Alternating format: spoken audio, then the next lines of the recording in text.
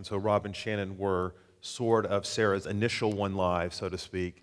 And then so cool how God brought all these other people into her orb, her relational kind of sphere. How cool that is, how awesome that is. You may say, Pastor Paul, I don't know what to do. Like, what's the next step? You know, guys, just something as simple as taking one of these cards, grabbing it and giving it to your coworker, your neighbor, your friend, taking them to church next Sunday, inviting them to Easter service. God really uses things just like that. So let's be encouraged and inspired. Look forward to a great weekend next week. But for this week, we're in Acts 22 and 23. So turn into your Bibles there. Acts 22, verse 30. Paul Gilbert, that's me. I love a good trial, a good courtroom drama. Do you? You know, the literary world was recently abuzz when news came out that Harper Lee, who first published To Kill a Mockingbird some 55 years ago, that a sequel was coming out to her book entitled Go Set a Watchman. And when we think about, maybe you've never read the book, maybe you've at least seen the movie, and if you haven't seen the movie or read the book, what are you doing? Go home, repent, watch that, read that today. But we are just totally captivated, weren't we, by the courtroom drama in that book. Here's Gregory Peck playing Atticus Finch. He's defending the African-American Tom Robinson. The book's set in the 1930s. Tom Robinson's been accused of this heinous crime, and what we find out through the course of this trial is there's no way Tom Robinson did this crime, but he's convicted by this white jury anyway, and we're just totally compelled and wrapped up in courtroom drama like that. If you're a millennial that wears plaid, where's Josh and Stephen Altruggy anyway? You undoubtedly, maybe you're not even a millennial, you did this, but This American Life, the NPR podcast that comes out every week, did a spinoff called Serial, and it's all about a real life courtroom drama related to Adnan Syed, a young high schooler who at the time was accused of killing his girlfriend, Hay Min, and millions of Americans eagerly awaited 6 a.m. on Monday morning, because that's when the podcast would be posted. Is he guilty? Did he do it? Who knows? Guys, if we're honest, we're all sort of captivated by that sort of courtroom trial drama. Now, I hope you are, because let me tell you, the rest of the book of Acts is all one long series of trials. That's what chapter 22 on is. And the Apostle Paul is the chief witness. He's the guy in the witness stand. He's the guy in the dock being queried and questioned and poked and prodded and at times attempted to be torn apart by crazy mobs. And this is really the beginning of the end, in a way, to our study of the book of Acts. Do you realize from this point on, we are never confronted with an Apostle Paul who's free?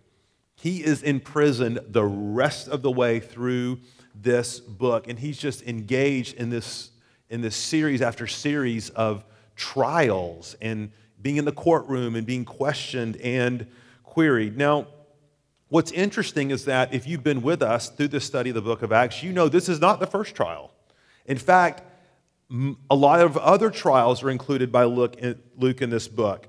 It's, in a lot of ways, it's like watching, if you're a Netflix person, watching Matlock and Perry Mason and Law and Order back to back to back to back. Now, if you're doing that, you need to get a life, okay? But nonetheless, okay, it's kind of like that in the book of Acts, because remember, we had Peter and John on trial. There was Stephen on trial. Now we have Paul on trial. You know what's interesting about this?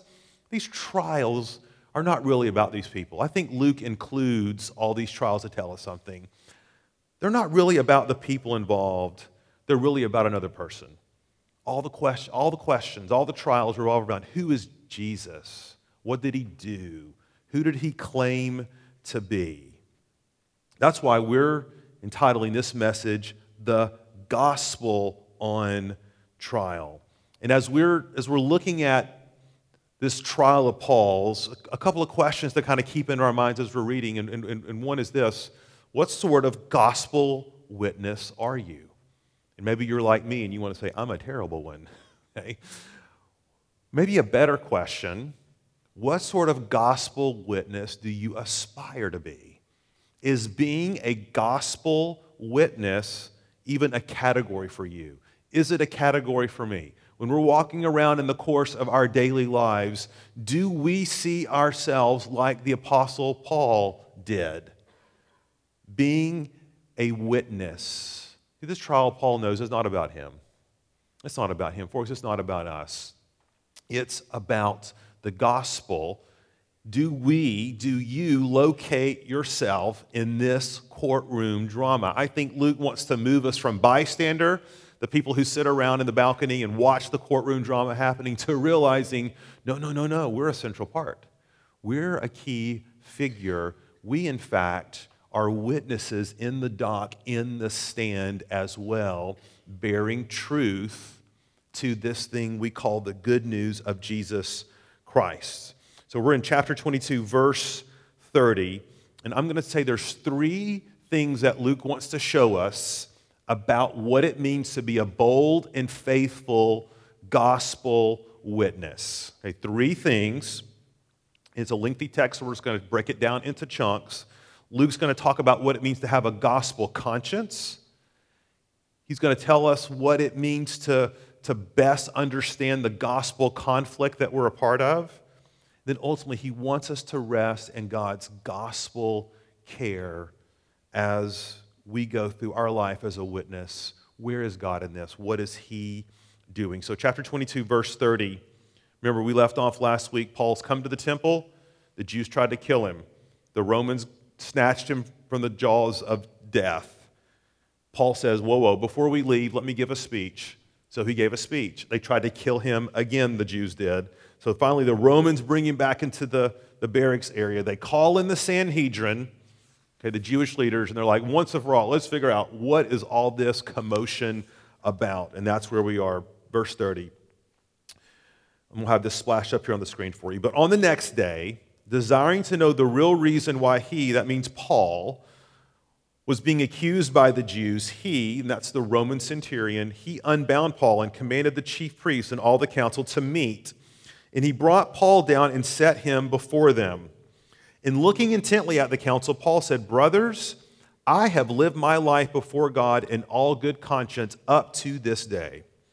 And the high priest Ananias commanded those who stood by him to strike him on the mouth. And then Paul said to him, try this gospel witnessing technique. God is going to strike you, you whitewashed wall. Are you sitting to judge me according to the law, and yet contrary to the law, you order me to be struck? And those who stood by said, would you revile God's high priest? And Paul said, I did not know, brothers, that he was the high priest. For it is written, you shall not speak evil of a ruler of your people. Let's pray. Lord Jesus, big text, big ideas, and we come to you. If we're all honest, most of us are probably like, I'm a pretty crummy gospel witness. It's not a category. I don't know. I'm not inspired. I don't think that way. But Lord, you're gracious.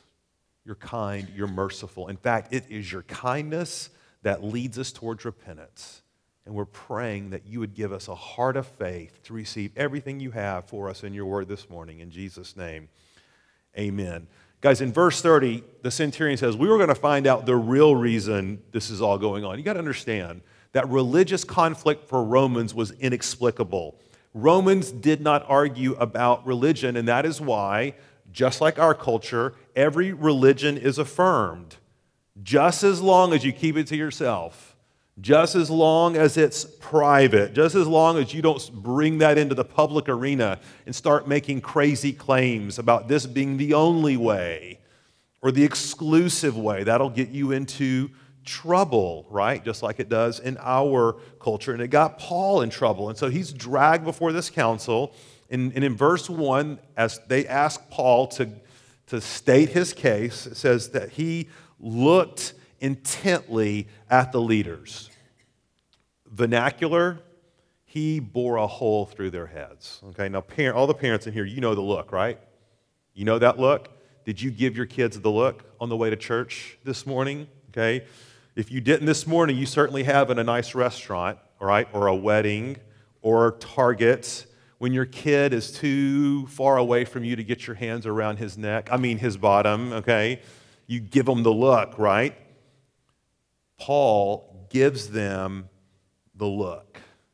And we all know the look. Our parents gave it to us. Maybe your teacher gave it to you. You've given it. And then he says this. He said, brothers, I have lived before God my whole life in all good conscience up to this day. Let me tell you something, guys. I'm not backing down an inch. This was a guy with conviction and boldness and clear conscience. Remember, guys, Paul had been accused of heresy. They said he had lost his mind. He was a Jewish traitor. But he's essentially saying, you know what, guys, I'm the true Jew here. I'm the one that properly understands the Old Testament. Jesus is the Jewish Messiah. I've got a clear conscience that I am right before God. And guys, there's one thing culturally we know about our culture, okay? That the great sin is to be confident and sure about anything, okay? Except being confident and sure about nothing, right? So, I mean, we totally, as a culture, we're fine to be ambivalent, we're fine to be murky, we're fine to keep things private, but when you voice certainty and boldness publicly, you will receive reaction, and that's what happens to Paul here, which leads Paul to issue some serious smack talk, right? He calls the high priest a whitewashed wall, okay, or in the Greek, a tomb, a sepulcher, a coffin. Literally, decay that's painted over to hide the rot. Very effective technique on Paul's part. Think about college. You know, at the end of the year, when we had to try to repair all the massive damage that we had inflicted upon our dorm room, right? In order to get our deposit back and have our transcripts cleared and all that. And so we were too lazy to get spackling to patch up the holes. So we just decided to use, in all our infinite wisdom, toothpaste, right? To fill in all the holes in the wall. To just a slight veneer to hide all the junk. Jay Townley's laughing because he did it. I'm sure, okay? All of us men have done this, okay? But what's Paul saying? Look, chief priest, you're upholding yourself as the paragon of virtue and the keeper of the law, but look here, you're hitting me. In fact, you're trying to secretly kill me. Those are all violations of the law. This is not about the law. This is about your heart. You are corrupt. This is about your power, your status, your influence. And I can see right through your game. Now, here's a question, okay? Just a quick sidebar. Was Paul right or wrong to do this? Was Paul right or wrong to do this? You know, it says in here that they said, Paul, don't denounce the high priests. And Paul seemingly says, yeah, you're right. Okay, if I had known it was the high priest, I wouldn't have denounced the high priest. And there's probably something to this. Just remember, the gospel writers do not always, one of the compelling truths of Christianity in the Bible, if the Bible is true, is that there is no effort to hide the warts of God's people. Okay, the Apostle Paul sinned many times. We all sin. The Scripture characters sin. We see this all the time in Galatians 2 and Paul and Peter. And it seems that there was, in some sense, Paul did not recognize the high priest. We don't know why that is. It could be because of Paul's terrible eyesight. We know that his eyesight was very poor. We know that from his other letters. We don't know if because this was in a different location than where the Jewish trials would usually happen, he didn't recognize the high priest. We don't know if he says this tongue-in-cheek, okay? But what we do know is what Paul apologized for and what he didn't apologize for. And this is important because a lot of times when we aspire to be bold gospel witnesses, we're not going to do it right. We're not going to do it right. We're going to make mistakes. We're going to say things we shouldn't say. We're going to put the accent where it shouldn't be placed. And Paul, for his part, says, I shouldn't have said that to the high priest. But, okay, what doesn't he apologize for? The Apostle Paul does not apologize for being bold. He does not apologize for his convictions. The Apostle Paul does not apologize for the truth. And in fact, as we read through the trial of Paul and we go through here, we know that this did not mute Paul one bit. Paul was as bold and as clairvoyant and as powerful as he ever was. And as we think about this, we need to understand what empowered Paul to be as bold as he was. And so let me ask you a question. going back to trials here for a second. Who makes the best witness in a trial? Who makes the best witness? And I would maintain it's someone who actually believes they're telling the truth. Okay, that is a very compelling witness. For those of you who were around in the 90s, you remember the day, don't you? Okay, when you heard that O.J. Simpson was on the loose in the Bronco with Al Cowlings on the Los Angeles freeway. You probably know where you were when that happened. And when that trial unfolded over the next year, that totally captivated. And if you say you did not watch the O.J. Simpson trial, you are lying up in here, okay? Who can forget Cato Kalin? Do you remember Cato Kalin? The parasitic house guest of the juice, right? He was a celebrity in his own right, and he had his own talk show and all that good stuff. But you know what? He was a terrible witness. He was a terrible witness. Attention-seeking, inconsistent, rambling, sarcastic. In fact, he was so bad, the prosecutor, the DA, Marcia Clark, had to ask permission to treat him as a hostile witness because the guy had no conscience. Okay? Paul is bold because his conscience is clear that he 100% believes every single word that he's saying. Because how is your conscience as it relates to the Christian faith? If we are honest, a lot of us would probably say, you know what, Pastor Paul, one of the reasons I struggle to be bold in my Christian walk is because I struggle in my Christian walk. I have doubts about my Christian walk. I'm, to be honest, not walking in the truth and light at this point in my life. I really don't see Christ's power being made real in my life. And understand, folks, it's very hard to be bold when you are ambivalent. It's very hard to be bold when you lack clarity in your conscience. This is a really, really important issue. You know, some of you have been tracking the situation of Saeed Abedidne, who is an Iranian pastor, American citizen, okay, who lived here in the U.S. with his family, his wife and children, and he visited Iran, his home country, and was unlawfully imprisoned as an American citizen. And that sparked a campaign over these last 2 years where his wife has been a very vocal proponent of getting the United States to do something because the United States wasn't doing anything. She would speak at conferences and write and come on television programs and radio programs. An incredible lady, by the way. Just a phenomenal witness. But there was a bunch of people who were praying for her, and people across America were praying for her that God would give her a window of opportunity to go meet with President Obama to make her case, to testify for the rightness of her cause. President Obama, please do something. Of course, this was all entangled in the politics of Iran and Israel and all those things, and God gave her that opportunity just a few weeks ago. And she marched in humbly, but with conviction and boldness, and pleaded her case. Now let me ask you this. What compelled her? What compelled her to be so bold? And I would maintain she had a clear conscience that this is right. This is just. And I'm compelled and motivated by this. And I am convinced, folks, that for a lot of us, our boldness is muted because our conscience is not clear. Maybe it's not clear morally.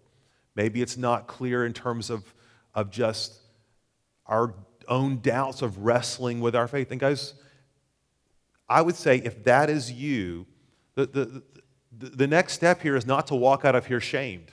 That's not where you go with a clear conscience. Jesus gives us a place to go for a clear conscience, and that's to Him. And to say, Lord, I'm wrestling. Lord, I'm struggling. Lord, I want to be bold. Lord, I'm struggling with this sin that's muted my boldness. Lord, I have doubts. Talk to one of us as pastors or elders or ministry leaders. We love to come alongside of you in that. But make no mistake, having a clear conscience is key to boldness. Now, here is a caution point, okay? Caution point for us. As important as a clear conscience is, it does not automatically make us right. See, guys, we live in a culture that says sincerity is the test of whether you're right or wrong. If you're sincere about it, it's okay. You know, Hitler had a clear conscience, did he not? He had a conviction that what he was doing was right. Because we have seen many people over the years, even here at Four Oaks, spouses abandon their families because they had a clear conscience, that they were convinced that what they were doing was right. Because that's not biblical, and this is what Paul says about this. Okay, this is important, 1 Corinthians 4, and I think he has situations just like this one in mind. He says this, "But with me, it is a very small thing that I should be judged by you or by any human court." Okay, so there it is. Okay, I've got a clear conscience. It doesn't matter what you say. I've got a clear conscience about it, but he doesn't stop there. He says, "In fact, I do not even judge myself, for I am not aware of anything against myself." I have a clear conscience, right? Doesn't matter what you say. I have a clear conscience, but listen to this. "But I am not thereby acquitted. It is who? The Lord who judges me." And here's what he's saying, Four Oaks. You've got to have a clear conscience to be a bold gospel witness. But you know what? God is the ultimate judge. He is the one who judges our conscience. And the way he does that, and the way that he wants you and I to do that, is through his word. Because we have to have a clear conscience that's informed and grounded in the word of God. Guys, recently a whole spate of movies and books about people who have purportedly died and gone to heaven, right? And so one of those recently, The Boy Who Went to Heaven. And I'd said it was heaven is for real, then Stephen reminded me that was a different thing, okay? There's so many of these, I get them confused, okay? But The Boy Who Went to Heaven, captured the nation, bestseller. And what is our response to this? Because it's not just non-Christians who gravitate to this stuff, it's Christians. And maybe there's some piece about a theology of heaven or a vision that we can grab hold of that's not in the Word of God. But listen to what this boy himself said. And I should have invited him here as guest speaker. But listen to what he says. And we have this up here on the screen. This is 8 years later. "I did not die," he said, "and I did not go to heaven," Alex wrote. He continued, and I'm sure his parents had a clear conscience, right? "I said I went to heaven because I thought it would get me attention. But when I made the claims that I did, I had never read the Bible. They should read the Bible," what does he say? "Which is enough. The Bible is the only source of truth. Anything written by a man cannot be infallible." Now, you got to love this kid for this next line. "Those who market these materials must be called to repent." Okay, I'd love that, okay? "And hold that the Bible is enough." Guys, our conscience has to be clear, but a truly biblically clear conscience is one that's tethered to the Word. That's why we have to examine ourselves. That's why Paul says, ultimately, God is this judge. And if it doesn't pass the biblical test, no matter what kind of convictions we have in our conscience, we have to toss it. First component of being a bold gospel witness is having a clear biblical conscience. Second thing that's important, understanding the gospel conflict we're a part of. Acts 23, we're picking up the story in verse 6. Now, when Paul perceived that one part were Sadducees and the other Pharisees, he cried out in the council, "Brothers, I am a Pharisee, a son of Pharisees. And it is with respect to the hope and resurrection of the dead that I am on trial." And when he said this, a dissension arose between the Pharisees and the Sadducees, and the assembly was divided. For the Sadducees say there is no resurrection, nor angel, nor spirit, but the Pharisees acknowledge them all.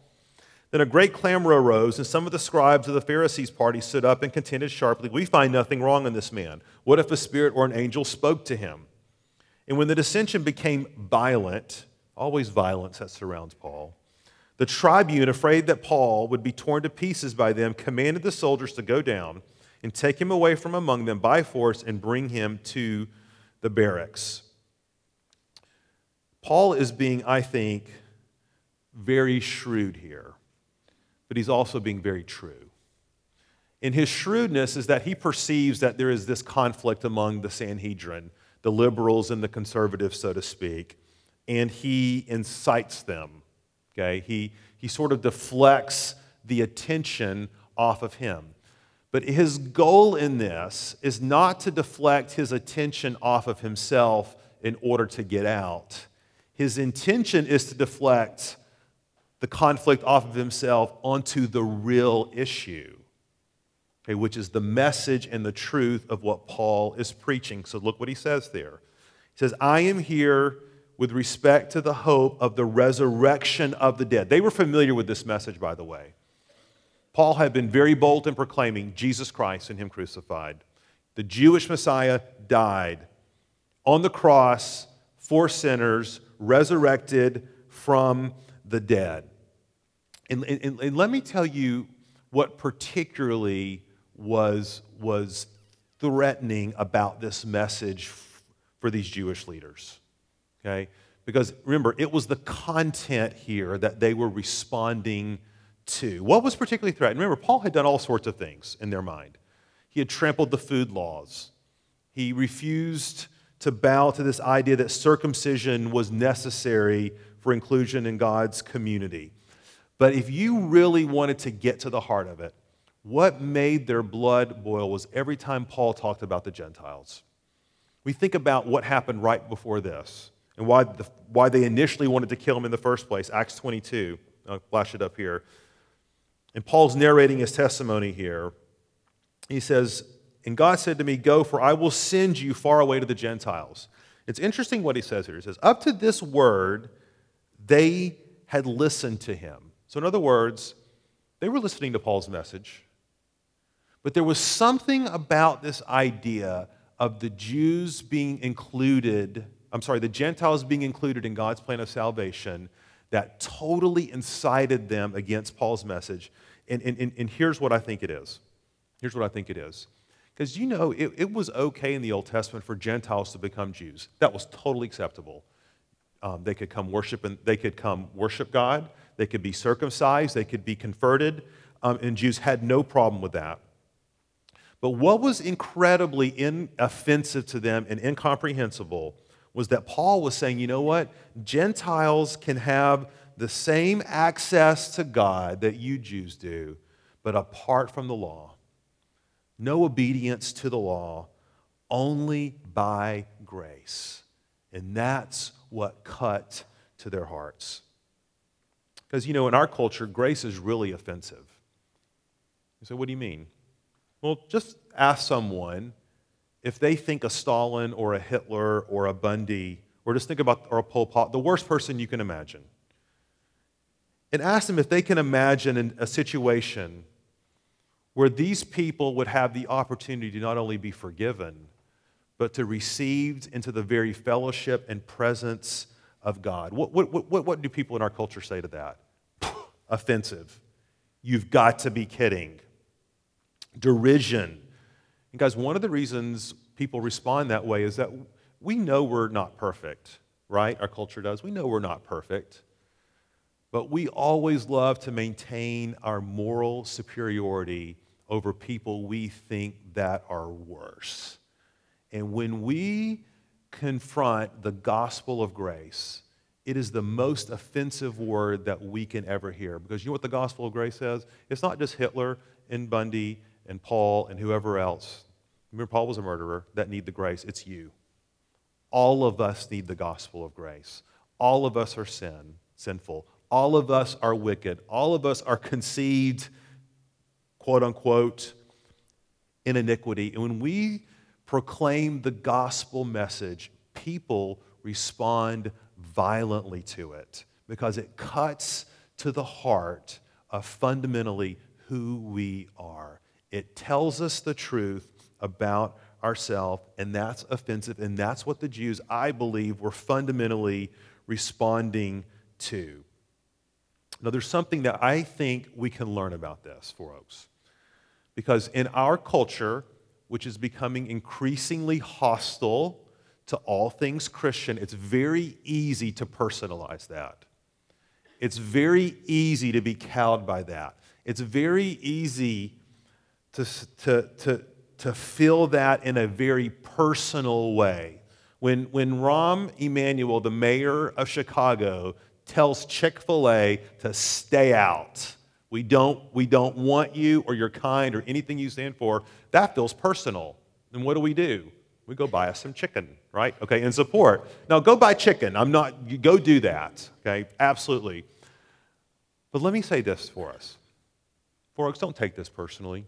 I mean, literally, don't take gospel opposition personally. It's not about you. It's about the truth, and it's about God. We need to remember that people's antagonism towards us as Christians is ultimately rooted in a transaction between themselves and God. And we have to reframe this. And let me tell you why it's so important to reframe gospel conflict from being a personal thing to being a gospel thing. Here's why. And you've heard us from this pulpit say things like this before. Very, very difficult to love and reach out and engage people you feel are personally attacking you. That's very hard. It's very hard to invite that neighbor with this card or invite that coworker with this card when you feel that person is fundamentally against you. And it may feel like it's against you. And it may manifest itself in certain ways that impress upon you that this is against me. It's not against you. This is about God. This is about transaction. This is about the gospel of grace. And when we reframe this, it allows you to move towards people. It allows you to empathize with them, remembering at one time you too were an enemy of the cross. At one time you too were hostile to God. It allows you, when you reframe the gospel conflict, to move towards people to say, you know what? I'm a sinner, just like you. I need grace, just like you. I'm the worst of sinners. Guys, we've got to reach a point in our hearts where we can say with Paul, I'm the worst of sinners. But by grace and faith in Jesus Christ, I have been saved. Of course, I think to be a bold gospel witness, we have to reframe the gospel conflict. Last thing, and we'll end on this, that I think is important. Folks, I want to call you to rest in God's gospel care. We'll pick it back up in verse 11. The following night, the Lord stood by him, that's Paul, and said, "Take courage, for as you have testified to the facts about me in Jerusalem, so you must testify also in Rome." And when it was day, the Jews made a plot and bound themselves by an oath to neither eat nor drink till they had killed Paul. There were more than 40 who made this conspiracy, and they went to the chief priests and elders and said, "We have strictly bound ourselves by an oath to taste no food till we have killed Paul. Now therefore you, along with the council, give notice to the tribune to bring him down to you, as though you were going to determine his case more exactly, and we are ready to kill him before he comes near." God's promise is being put to the test immediately. Now the son of Paul's sister heard of their ambush, so he went and entered the barracks and told Paul, and Paul called one of the centurions and said, "Take this young man to the tribune, for he has something to tell him." So he took him and brought him to the tribune and said, "Paul the prisoner called me, asked me to bring this young man to you, and he has something to say to you." The tribune took him by the hand and going aside, asked him privately, "What is it that you have to tell me?" And he said, "The Jews have agreed to ask you to bring Paul down to the council tomorrow, as though they were going to inquire somewhat more closely about him, but do not be persuaded by them. For more than 40 of their men are lying in ambush for him, who have bound themselves by an oath, neither to eat nor drink till they have killed him. And now they are ready, waiting for your consent." So the tribune dismissed the young man, charging him, "Tell no one that you have informed me of these things." Then he called 2 of the centurions and said, "Get ready 200 soldiers with 70 horsemen and 200 spearmen to go as far as Caesarea at the 3rd hour of the night. Also provide mounts for Paul to ride and bring him safely to Felix, the governor." Somebody needs to tell Mel Gibson to make a movie about that. Okay, now that is like but not in Latin. Okay, but that is some compelling stuff. Because I find this incredibly encouraging, and I'll tell you why. We love to think about Paul as the fearless gospel warrior, right? But guess what? He was a man just like you and me. And he was afraid just like you and me. If someone was about to tear you from limb to limb, I bet you would be afraid, right? How do we know Paul's afraid? Because Jesus shows up. And what does Jesus tell him? Don't be afraid. Or essentially, take courage. Now, let me ask you a question. Think about fear for a second. And I would maintain that fear is a great gospel inhibitor. And I would maintain, and there's a lot of things that hide themselves behind fear. So fear of people's reprisal, if I'm too bold. Fear of what that neighbor's going to think about me. Fear of, and it could be a real fear of losing my job. Fear of being ostracized. Fear of what others think. There could be 100 different fears. But I would maintain we're the most physically protected culture probably in the history of the world, but one of the most fearful. Isn't that an interesting paradox? But what's the antidote to fear on a human level? Now, forget about spiritual, okay? Just human level, what's the antidote to fear? And look, will you allow me to dip into some 80s pop culture for just a brief moment? Am I allowed to do that, okay? Now, before Will Smith's son was the Karate Kid, okay, there was a real Karate Kid, okay? And his name was Ralph Macchio. And he was being pummeled by all the cool Karate Kids who ran around in skeleton costumes. Okay, remember those guys? Okay? And so what happened is that Pat Morita, Mr. Miyagi, shows up and does a little wax on, wax off, like takes them down. And then Mr. Miyagi goes in and negotiates a truce with the mean, nasty, bitter sensei. Remember that guy? Okay? And basically, you dudes will not come near the Karate Kid until the appointed time, right? It was a negotiated truce. It was a protection. And then Ralph Macchio proceeds to walk around the school and like taunting these guys and saying these things because he knew they couldn't get near him, right? The great antidote to fear on a human level is what? Protection. Knowing someone has your back. And that's what's going on here in Luke, with Luke in verse 11, where it says this, that Jesus came and stood by Paul. And here's his essential message to Paul. Paul, nobody is going to take your life outside of when I say they will take your life. I am standing by you. And understand, this is not like, in the Greek term here, it's not merely geographic proximity. Okay? It's not merely geographic proximity. We think about this idea of how Jesus stood over the killing of Stephen. Remember back in Acts 7? Jesus is standing with Paul. Jesus is with Paul. Jesus is relationally present with Paul. In essence, he's saying, Paul, I'm not just by your side, I'm over you. I'm covering you. I'm protecting you in all respects. Now, let me ask you, Four Oaks, where in your life are you experiencing fear? Maybe it's fear about your one life, or fear in your job, or fear in your marriage. Let me tell you something. For parents here, there is no greater fear for a parent than the gospel conflict they see that's enveloped their child. Is my child a believer? Are they walking with the Lord? What sort of choices are they making? That can inspire incredible fear. And here's what Paul and Luke want you to know. Jesus is standing with you. He's not on the seashore walking with you, holding your hand, okay? He's standing over you. He's covering you. He's protecting you. He's fellowshipping with you. And you need to know, and I need to know, nothing right now in your life is happening outside of His care for you. Nothing. Now, we read something like this and we say, well, I'd be comforted too if I knew the outcome of what's going to happen. Guys, Paul doesn't know nothing. All he knows is he's not going to die over the next 2 years. That's it. Jesus doesn't tell him you won't be hurt. He doesn't tell him you won't be afflicted. He doesn't tell him he'll be understood or he'll be in great health. And in fact, we're going to read the rest of Acts, and you know this is true. Paul's in a shipwreck, stranded on a desert island.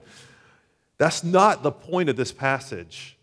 The point of this passage is that fear will always grip our hearts as a gospel witness until you are 100% convinced, clear conscience before him, Jesus is standing with you. Do you believe that? Do you believe that? I believe Paul believed that because when we go to the end of his life, 2 Timothy 4:17, Paul is about to be beheaded. Okay, he's about to die, and here's what he says. Same language, ready? All have deserted me, but what? The Lord stood by me. Get that? The Lord stood by me and strengthened me. And Paul's insinuation is clear, and he's still standing beside me all the way to glory. Because here's the real lesson. In your fear, Jesus is telling you that he's given you everything you need. And everything you need can be wrapped up in one thing, and that's him. It's him. He is the one thing. In your fear and in my fear, we may think we need affirmation. We may need encouragement, and God brings that to us graciously. We need results. We need certainty. We need a clear path, and all Jesus says is, Paul, you're going to live till you get to Rome. And what happens there is up to me. Jesus says, I'm standing with you. And the rest of this chapter is just a confirmation of what he has said. We don't have time to get into all the details. It's so much intrigue. But just know this. Jesus cares for Paul through his providential workings. It's just full of intrigue. We don't know if Paul's nephew was on the inside or if they even knew this was Paul's nephew. It's amazing that Paul he's the prisoner, but he has 400 Roman centurion guards around him. Think about that for a second. And I think Luke is just using all this to remind us of something. That this is a picture, it's a metaphor. These Roman soldiers are a picture of God going forth, not just protecting Paul, but going forth with the gospel itself. The gospel is marching on. The good news is going to Caesarea, and then from Caesarea it's going to go to Rome. And when we think about that in our life and the gospel marching forward, just know this, folks. A lot of times we ask for miracles, and God gets those from time to time. Miracles are something that happens outside the created natural order. But most often what God gives us is his providential presence. He just works through the mundane details of our lives. And we look at the way this whole situation unfolds with the revealing of the plot and Paul being rescued and taken to the house of Herod, and we don't hear the word of God in there anyway. We never see God's direct intervention, but guess what? He's working. Jesus said for Oaks that he's standing beside you, and he's working the details providentially for his good purposes and to make you more like him. Where do you see, or do you need to see, God's providential hand in your life? Folks, we have a great opportunity as a church family this season to be the gospel witnesses that our friends, neighbors, coworkers, and family members so desperately need. We have to have a clear conscience. We have to reframe the gospel conflict, and then we have to know God is taking care of us. Do any of us get that? If you don't, that's why we're here. We all need Jesus. We need Jesus to give us heart, to give us grace, to give us mercy. Let's go before him and ask him to do that in us. Lord, we want to be gospel witnesses, but we confess on all of these points, we are